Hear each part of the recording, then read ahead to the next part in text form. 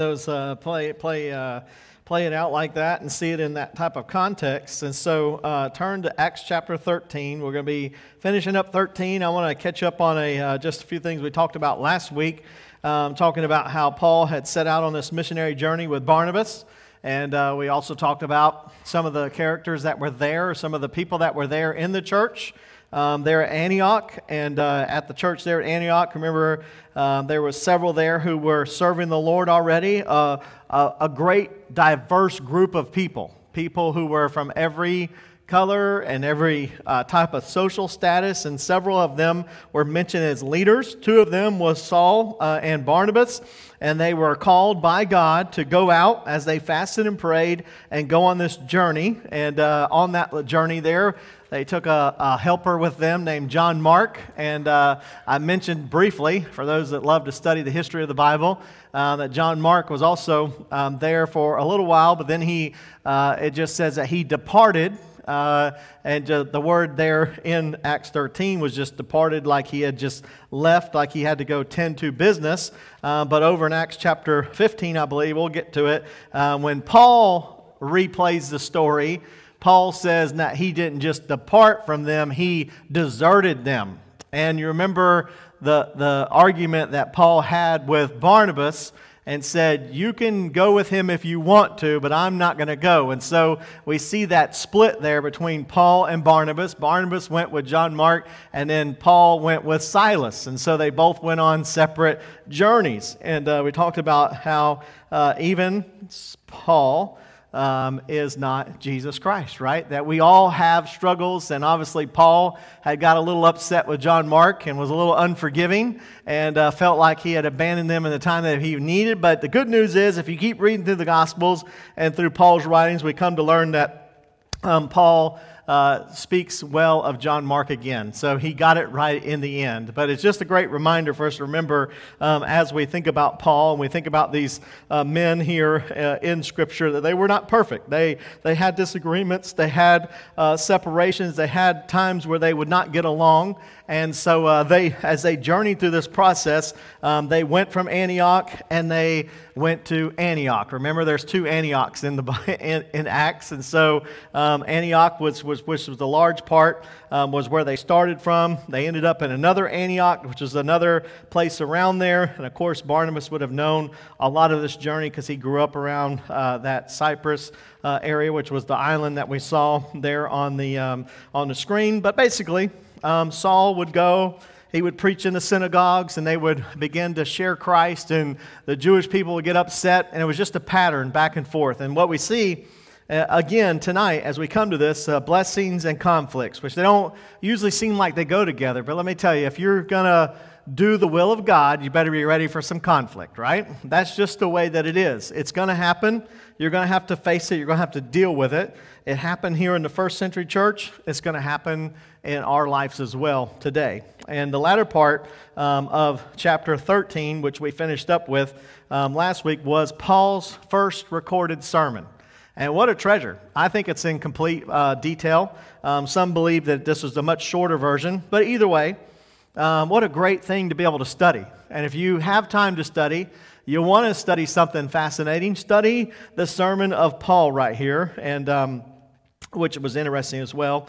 Another major thing that I forgot to tell you in the book of Acts is that Saul is now referred to as Paul. So talked a little bit about how that happened. Saul would have been his Hebrew name. He was born with dual citizenship.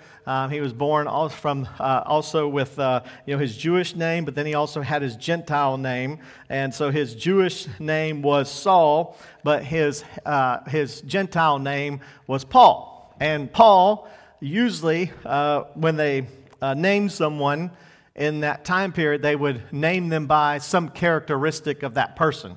And so Paul means someone small of stature.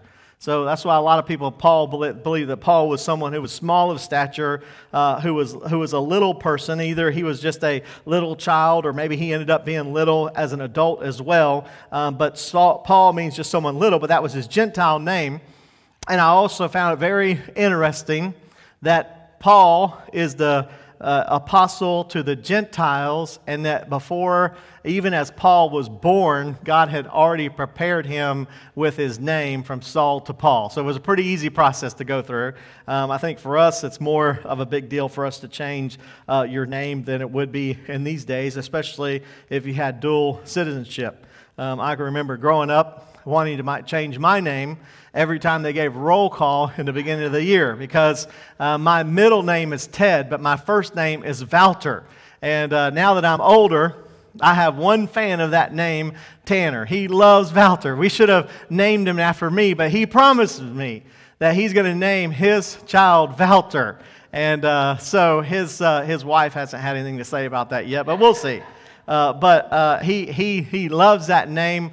He calls me VT, which is Valter Ted, my initials, and so he enjoys telling me that. But every year, the teacher would come to my name, and they would kind of stumble because they think it's Walter, and they think it's Valter, but they don't really know, and so they kind of mix it all up, kind of like, and I'd always have to say, just call me Ted. That's my middle name. That's what you could call me. And so that's the changing your name is a bigger deal now, but back then it would have been very common. They would have several names, especially Paul and Saul. He made the transition from this point forward throughout the rest of Acts and throughout all the New Testament. He is known as Paul. That is his name, the missionary to the Gentiles. And we see that not just in his name, but in his mission as well. And so as he gave this sermon to those in the Jewish temple, and basically in his sermon, he took them right down the path. And you know what treasure we have in Acts and Hebrews and 1 Peter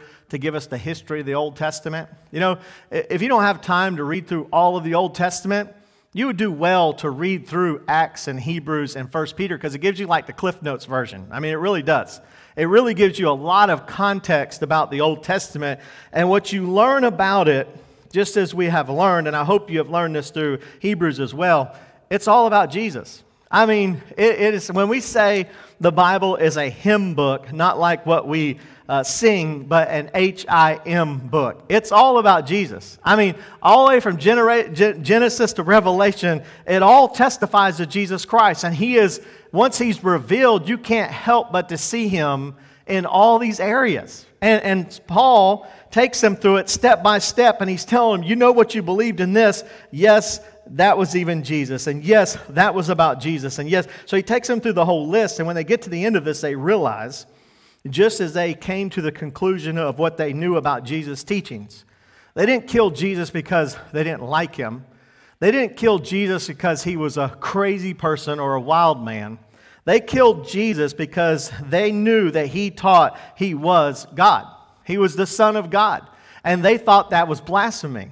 And they thought that it was right for them to be able to kill him because he was teaching blasphemy. So as you see this, you see Paul saying it's not blasphemy at all. It is Christ and him alone, and you have rejected him. And when you reject him, there is nothing else going to help you. You cannot go back and be justified by the things of the law, the things of Moses, by your nationality. There's nothing you could do but confess Jesus Christ. And I hope and pray, and I've heard many theologians and pastors and preachers, even recently, that tell people and also preach this to people that there is an opportunity for people who do not confess Jesus Christ to go to heaven. I want to say, if you read through the book of Acts and Hebrews and 1 Peter, you know that I don't care if you were the Hebrew of the Hebrew, just like Paul had said, even if you were the most Jewish Jew in the nationality and kept the law to the best degree that you could ever have as a person and still ascribe to that even to this day. If you reject Jesus Christ, that was God's final answer to our sin. And what an answer it was. I mean, think about the answer that we have for our sin in Jesus Christ. And so no matter who you are, Jewish or Gentile, male nor female, nor old nor young, whoever you are, you confess Jesus Christ. That is the way to heaven. That is the way to forgiveness of sins. And so he tells them that. And so what do they do? Look at verse, we're going to start in verse 42 tonight. And I have to get my iPad turned on here. because I could see it a whole lot better than my Bible. And in Acts chapter 13, verse 42 is where I want to begin. It says, so when the Jews heard this, right, this was after Paul's first sermon, they went out of the synagogue, which was similar to our church gatherings or our temple gatherings. That was where they would do the teaching of the law. That's where the teachers would be, and the scribes and the Pharisees would be there in the courts. And so they come out of the synagogue. The Gentiles begged that these words might be preached to them in the next Sabbath. So those who are not Jewish people heard this message from Paul about Jesus Christ, and they begged him to preach to them. Now, I would be excited if someone begged me to preach to them, right? I mean, I usually get people begging for me to stop preaching. But anyhow, they were begging Paul. I mean, they were excited. They saw this message, and they so hoped that promise of the Messiah would be for them, and God was preparing their hearts, and they wanted to hear. They were eager to hear. You know, that's what I pray for our country. That's what I pray for our young people. A lot of people talk about revival. I want to see revival happen in people's hearts. That this country, the people of this country are begging and wanting to hear the gospel of Jesus Christ. Wouldn't that be great? And you know that's a real work of God when that happens. And they were there, and they wanted to know it. They begged and they pleaded because they knew they were lost, and they knew the hope that was in that message. And they said, far be it, if they don't want it, we surely want it. Could it be for us as well? And they begged. They wanted to hear. Verse 43. Now when the congregation had broken up, many of the Jews and devout proselytes followed Paul and Barnabas, who, speaking to them, persuaded them to continue in the grace of God. Now, think about this. Even in the midst of persecutions, even in the midst of naysayers and opposition, God still had encouragers there, right? They were like, listen, Paul, listen, Barnabas, don't give up. We believe in what you're saying, and we want to help you and push you forward. We want you to keep preaching this. We want you to keep devoted to this, and we want to persuade you to keep sharing the gospel. I mean, what a great thing. Listen, you may not be one who could go out and share the gospel. You may not be a preacher or even these apostles here who was sharing Jesus Christ, but you can be someone who encourages someone who does. Listen, a lot of times in our life, I can't be a missionary who goes over to other countries and do those things because I have a calling here. But I certainly can pray for them, and I can encourage them, and I can lift them up, and I could bring them to the Lord in prayer. And listen, we need one another to encourage one another. We need it. We need older couples who have been through things in their marriage and have come out on the other side as Christians to encourage younger couples in their marriage in the Lord. We need that. We need them to come alongside and say, hey, listen, our marriage wasn't perfect, but God brought us through, and we want you to be brought through as well, and encourage them. We need young people to hear from old people as much as they may despise it, right? Listen, older people, especially my age and older, okay? We're talking about a high group of range, right? Listen, kids act like they're not listening to you because they're looking at their phone or typing or something like that. But let me tell you, they're listening to you. And you have an opportunity to influence them with the gospel of Jesus Christ or encouraging them in the Lord. And you need to do that. You need to take time to do that. Your grandkids, your kids, those in your neighborhood need to hear you encourage them to live for the Lord. And even pastors and teachers and Sunday school teachers. I was thinking just today of Miss Carol. Miss Carol is not feeling well, and she's been sick. She needs to be encouraged. That we need her to be a part of our congregation. She's someone who can teach and has led many in the Scripture. She needs to be encouraged, and we may not be able to do that, but we certainly can encourage those who do that, and we can encourage them. That's what they did. They just encouraged Paul and Barnabas and persuaded them, keep going, keep doing it. And also on the other side of that, like Paul and Barnabas, sometimes we get the Elijah complex, right? We think we're the only ones doing anything for God, right? Listen, you remember the story of Elijah, right? I love that story. Elijah goes and tells God he's beginning to complain and cry to him and whine to him that no one's listening and nothing's going to happen. And so God tells him to go back and pray. And he goes back and prays, and he does it 2 more times, and he comes back with the same answer. And then God tells him, he says, listen, Elijah, you say you're the only one who has not bowed the knee to Baal. He said, I have 7,000 people who has not bowed the knee to Baal. He said, you don't even know about them. And so many times we think we're the only one who is doing the work of the Lord, and everyone else has forsaken the work. But listen, God always has his remnant. He always does. He always has a remnant. He always has people who trust and who always believe and serve the Lord. And we need to find out who they are, and we need to be a part of that. Listen, not every person that goes to church is part of that remnant. You will find plenty of naysayers and plenty of people who are fault finders and plenty of people who would discourage you. But listen, there is a remnant who is seeking the Word of God, who is seeking a closer relationship with Christ, who is seeking the right things, and you need to find out who they are, and you need to join up with them, and you need to be encouraged by that. Now, I'm not the only one preaching the gospel. I'm not the only one sharing God's Word. We're not the only church that does that. God has thousands of people who do that. And there's a remnant that God has, and we should be encouraged by that we're never left alone. God always has a remnant. And Paul and Barnabas was preaching, and the remnant comes to him and says, keep going, and encourages them. Then look at verse 44.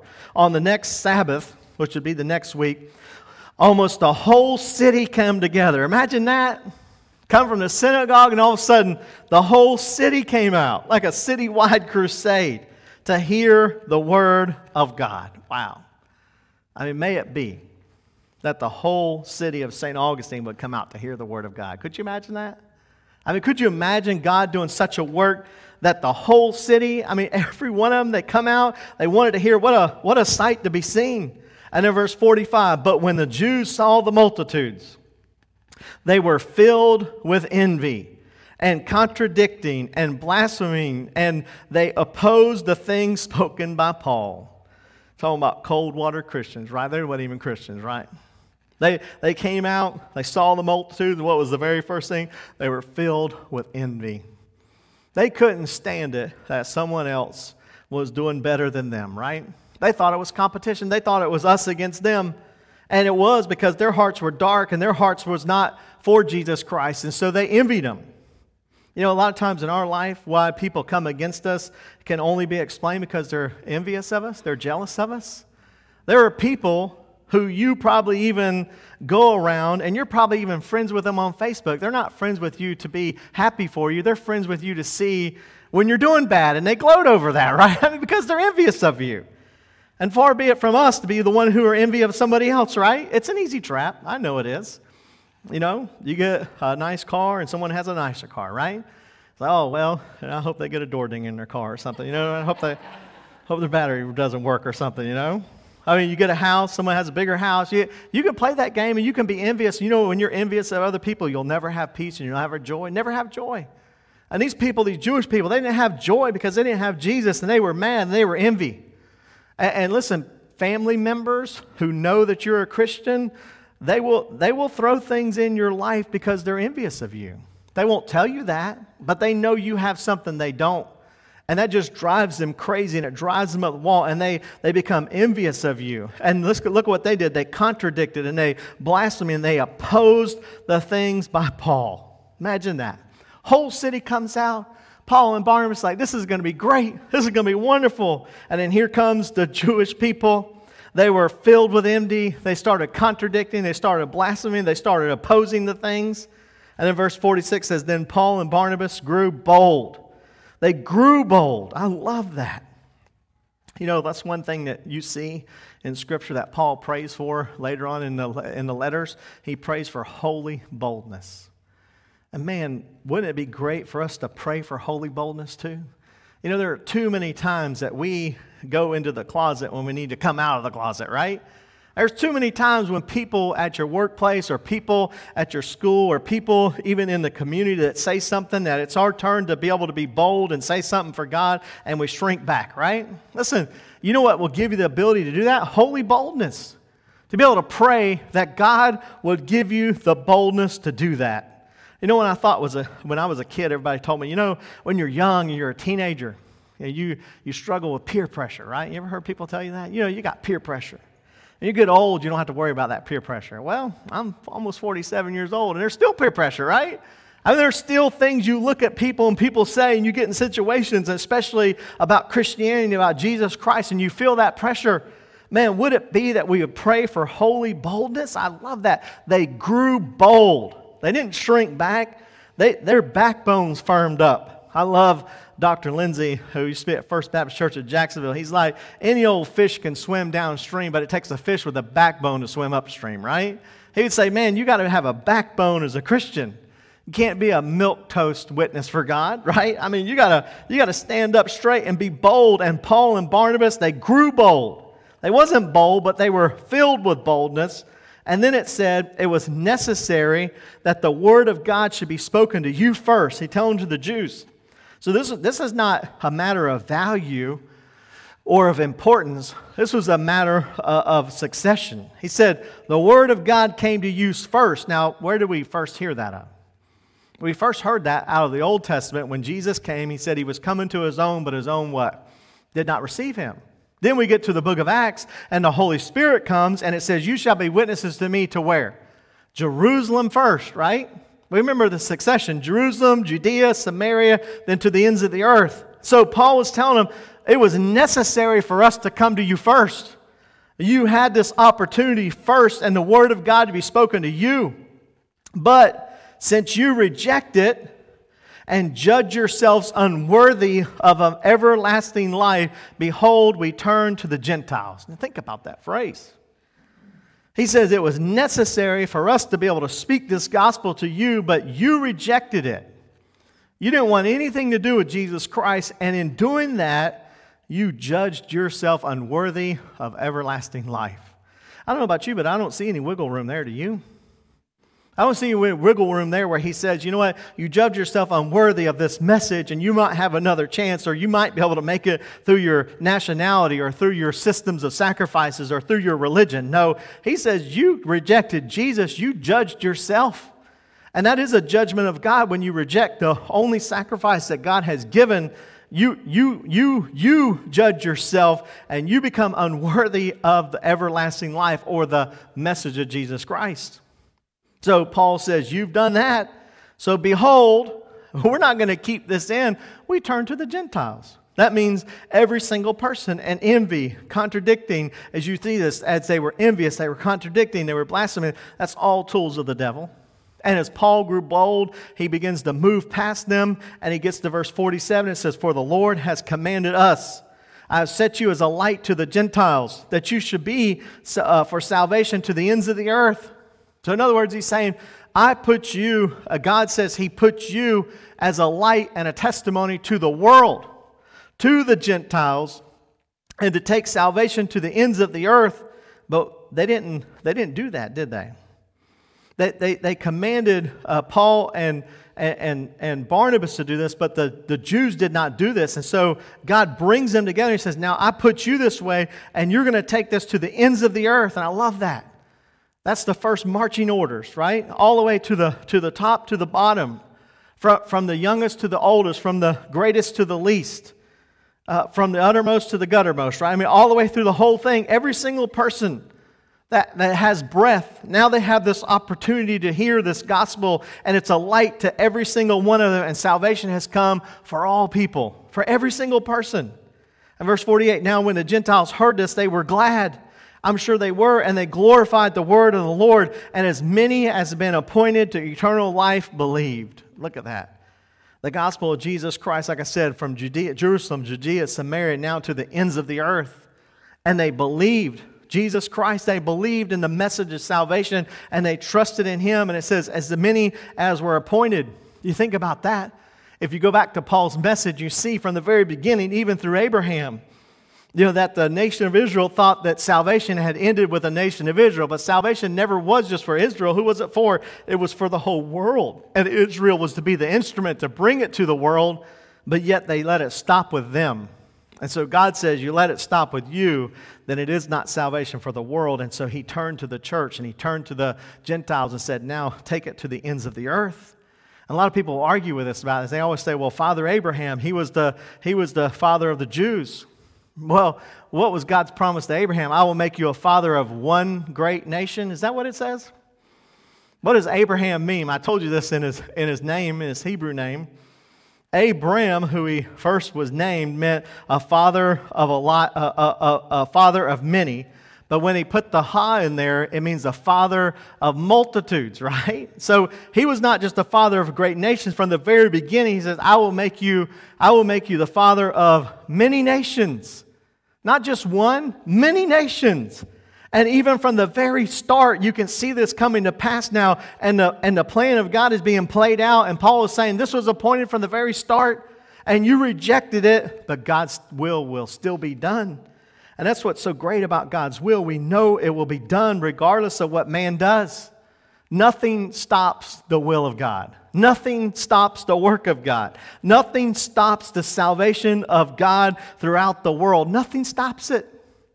And that's why we can go to bed with confidence tonight to know that no government can stop it. No nation can stop it. No denomination can stop it. No person can stop it. No group of people can stop it. I mean, God's work and God's will and God's message will go as far as God wants it to go. And we ought to take it as far as we can take it. And when God is done, then He will call us home and we'll hear, well done, good and faithful servant. That's what we'll hear. But until that day, we are to take that message and take it to the ends of the earth and not be like the Israelites. Don't think the message stops with us. That's why when we come to church and we look around, we say, we don't want other people to come to know Christ. We're satisfied. We're comfortable, right? We shouldn't just look at our family and say, God, thank you for saving me. Now I'm satisfied. No, we want everyone that God has appointed, everyone that God can, everyone who can hear the message, use us to share that with other people so they come to know Jesus Christ, because that's the greatest thing will ever happen to anyone. And that's the greatest mission we could ever have. And so he tells them, you may have rejected it, but I'm still going to continue through it, me and Barnabas. Look at verse 49. And the word of the Lord was being spread throughout all the region. So the word of the Lord began to spread. Verse 50, but the Jews stirred up the devout and prominent women and the chief men of the city. I'm going to tell you, you want to get men to do something? Stir up their wives, right? That's what this means here, right? I'm raised in the country, and there's an old saying that said, if mama ain't happy, ain't nobody happy, right? So they went, they stirred up all the women, they stirred up all the prominent women, the devout women, and said, get these men and get them on board because we want you to raise up against a persecution against them. They stirred them up. I want a bunch of troublemakers, right? You ever been around people that just stir up trouble all the time? Man, they can bless a room by leaving it, right? I mean, I think some of them you could slap and God would say amen, right? I mean, just troublemakers. They come into your family, they come into your church, they come in your job, in your workplace, always causing trouble and division and just going at it, I mean, all the time. And that's what they were. They were busybodies. They were just stirring up trouble. And they were telling lies and envious and just bringing all this stuff up against Paul and Barnabas. And I'm not just opposing Paul and Barnabas, but opposing God. That's the root of the problem. And many times people come against you and you think they have some problem with you, but it's not you, it's God. It's the problem they have with God. And so they stirred them up and they raised up this persecution, second part of verse 50. They raised up this persecution at Paul and Barnabas and expelled them from the region. So they told them, you can't be here. You got to get out of here. We want nothing to do with it. Look at verse 51. But they shook off the dust from their feet against them and came to Iconium, and the disciples were filled with joy and with the Holy Spirit. Wow. You know, I love that verse there. They shook off the dust from their feet. You know where they got that from? Jesus. When Jesus told his disciples and sent them on their mission, Matthew 10:14 says, and whoever shall not receive you nor hear your words when you depart from that house or that city, shake the dust off of your feet and go to the next place. And you know, that's exactly the way we should be with our life and our heart. Listen, when they reject God, they don't just reject us, they're rejecting the Lord. And there's a time when God says to move on, and it was time for them to move on. They had hardened their hearts. They had pushed them out of their city, and the door wasn't open anymore, and it was time for them to move on. And they were called to another place of Iconium, and that's exactly what they did. They shook the dust off their feet. I think for us, many times it's hard for us to do that because we want to be liked, right? We want the world to like us. We want people to like us. We want people in our job to like us. Well, listen, there comes a time when you have shared your faith and you have given your faith to people and they've rejected and rejected and rejected. It's time for you to shake off the dust from your feet and let them know that it's nothing to do with you and it's nothing personal. But if you rejected that, there's no other thing you can give them. And it's time to move on. And that's exactly what Paul and Barnabas did. They moved on. And as they moved on, look at what it says in verse 52. Once they got to Iconium, it says, the disciples were filled with joy and the Holy Spirit. Man, what a stark contrast, right? Those who know Jesus Christ were filled with joy in the Holy Spirit. Those who rejected Jesus Christ was full of hatred and anger and wrath and just stirred up trouble all the time. I mean, which one would you want to be a part of? Think about this. Which one would you want to be a part of? And I love this part here where it says they were filled with it. I mean, when Jesus comes in your life, He brings joy. When you're on mission for the Lord, even in the midst of persecution and sufferings and trials, there's a joy that's unexplainable. There's a joy down in your soul to know that you are right with God. There is a joy that comes in your life that when you lay your head down on your pillow at night, you know all is well with you and God. I mean, this world can't give you that. And the world we live in, that's what they're searching for. There are people who are trying religions and trying to go through all these different ways to get to God, but they don't come through Jesus Christ. They don't have that joy. But when you get Jesus in your heart, it comes with joy. And you have this expression of joy in your heart that changes who you are. And they were filled with this joy, and it's filled with the Holy Spirit. That's another thing we see over and over and over in the book of Acts. A lot of people say, oh, well, don't start getting too excited about that Holy Spirit. You become one of those maniacs. You know what I mean? You become one of those nuts, right? Listen, you might be a nut for Jesus, but at least you're screwed to the right bolt, right? That's what I always say, right? I would much rather calm down people than have to revive people, right?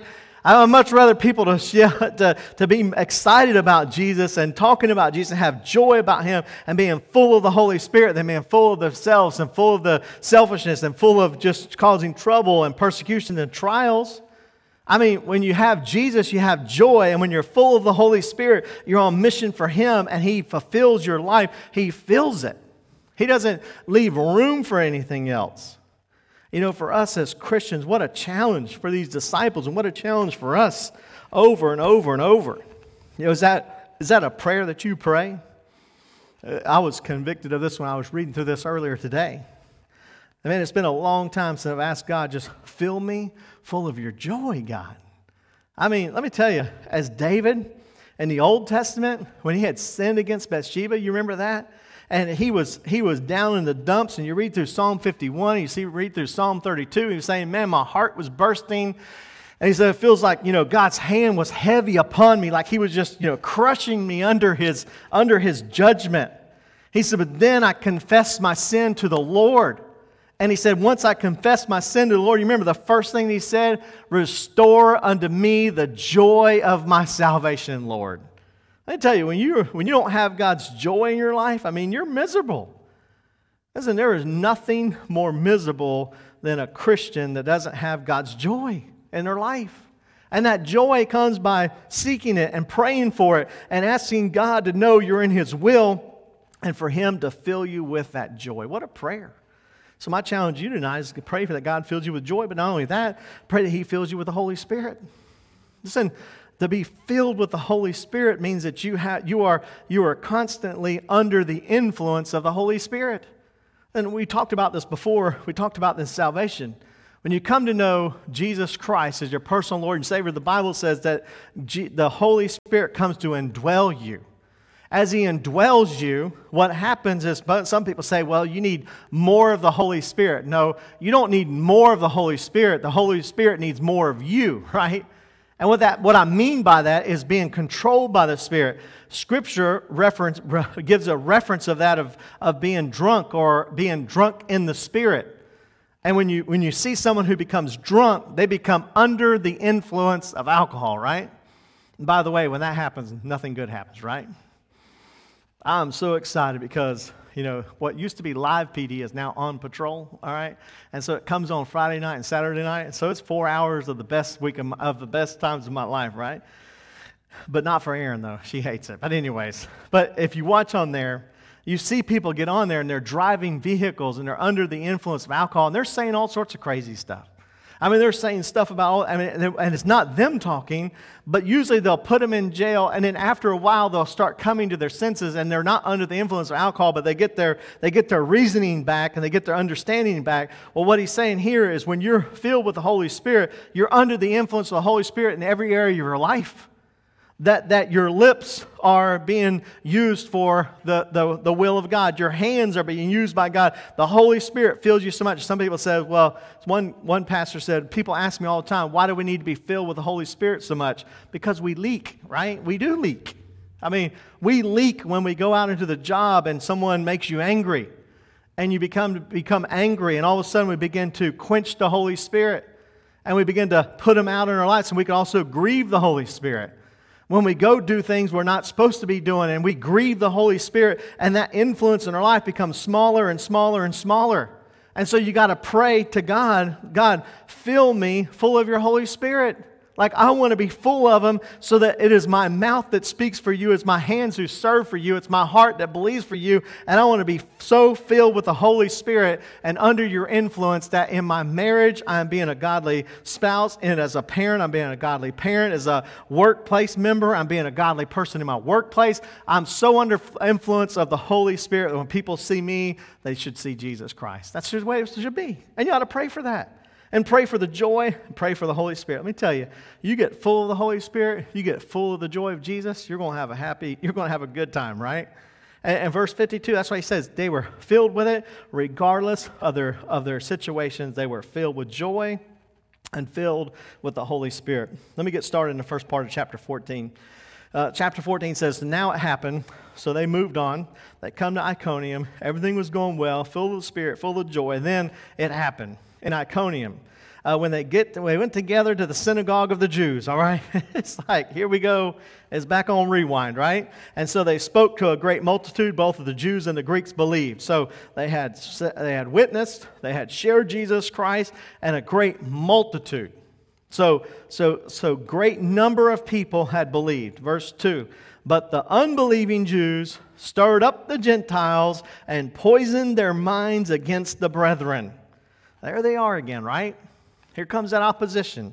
Here comes that they come and they stir it up. They poison their minds. In verse 3, therefore they stayed there a long time, speaking boldly in the Lord. So they didn't run. They had ability to stay there. They were speaking boldly for the Lord, and they were bearing witness. The last part of verse 3, they were bearing witness to the word of His grace, granting signs and wonders to be done by their hands. So they were doing great works of the Lord. They were doing sharing the gospel. They were speaking boldly. They were teaching the word of God, and they had pushed back against the opposition.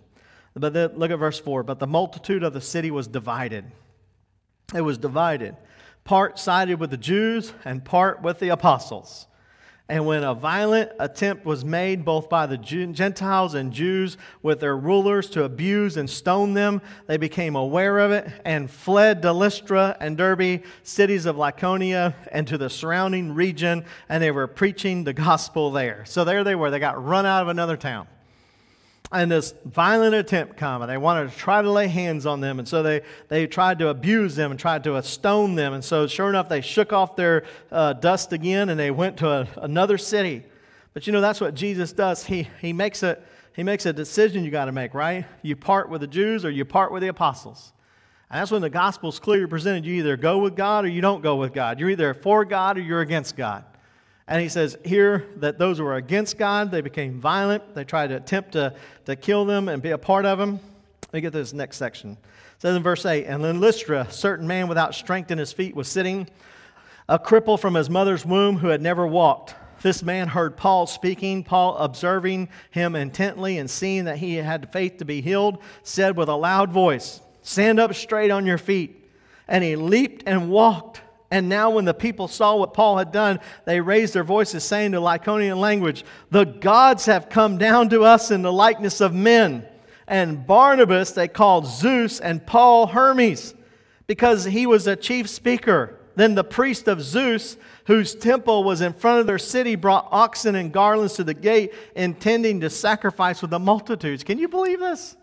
I mean, here they were. We saw the video, and we don't really grasp it as well, but they had all sorts of temples and gods and sacrifices they would sacrifice to. They didn't know who to believe in, so they believed in all of them, right? And so two of them they believed in was Zeus and with Hermes, and so they believed in these mystical Greek gods. And so here they were, and Paul had healed this man, and he yelled out, "It's Hermes, and Barnabas is Zeus." Could you imagine that? I mean, here they were ascribing deity to Paul and Barnabas. And so much so, the priest come running out and sets up a sacrifice and was going to have the sacrifice according to Paul and according to Barnabas, because that man had become God, their gods. Look at verse 14. But when the apostles Barnabas and Paul heard this, they tore their clothes and ran among the multitude, crying out and saying, "Men, why are you doing these things? We also are men with the same nature as you, and preach to you that you should turn from these useless things to the living God, who made the heaven, the earth, and the sea, and all things that are in them, who in bygone generations allowed all nations to walk in their own ways. Nevertheless, he did not leave himself without witness, in that he did good, gave us rain from heaven in fruitful seasons, filling our hearts with food and gladness." And with these sayings, they could scarcely restrain the multitudes from sacrificing to them. Now you think about this. Here they were wanting to worship. They should have been worshiping God, but they were still worshiping people, right? And man, we, of our heart of hearts as human beings, we are worshipers at heart.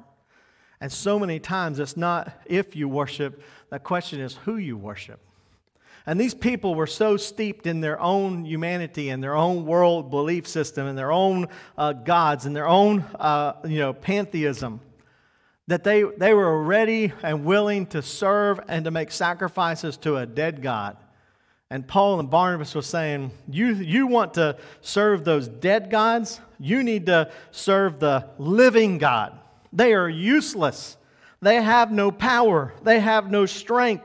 And he's saying it is God and God alone. He's the living God. And how much more should you be worshiping the living God than worshiping us, who are mere humans, who cannot do what our God could do? You know, it's a great reminder for us to think about this. Because when we get to a point in our society like the Romans here, or like this Roman colonies here, you know, the Romans were incredibly powerful. They had gotten to a point, though, in their belief system, in their religious system, they had begun to believe in all sorts of gods. And like I said, it was a pantheistic approach that you do what's right in your own eyes and you serve the God that you want to serve. And your God is no better than our God. We'll put them all up in a row.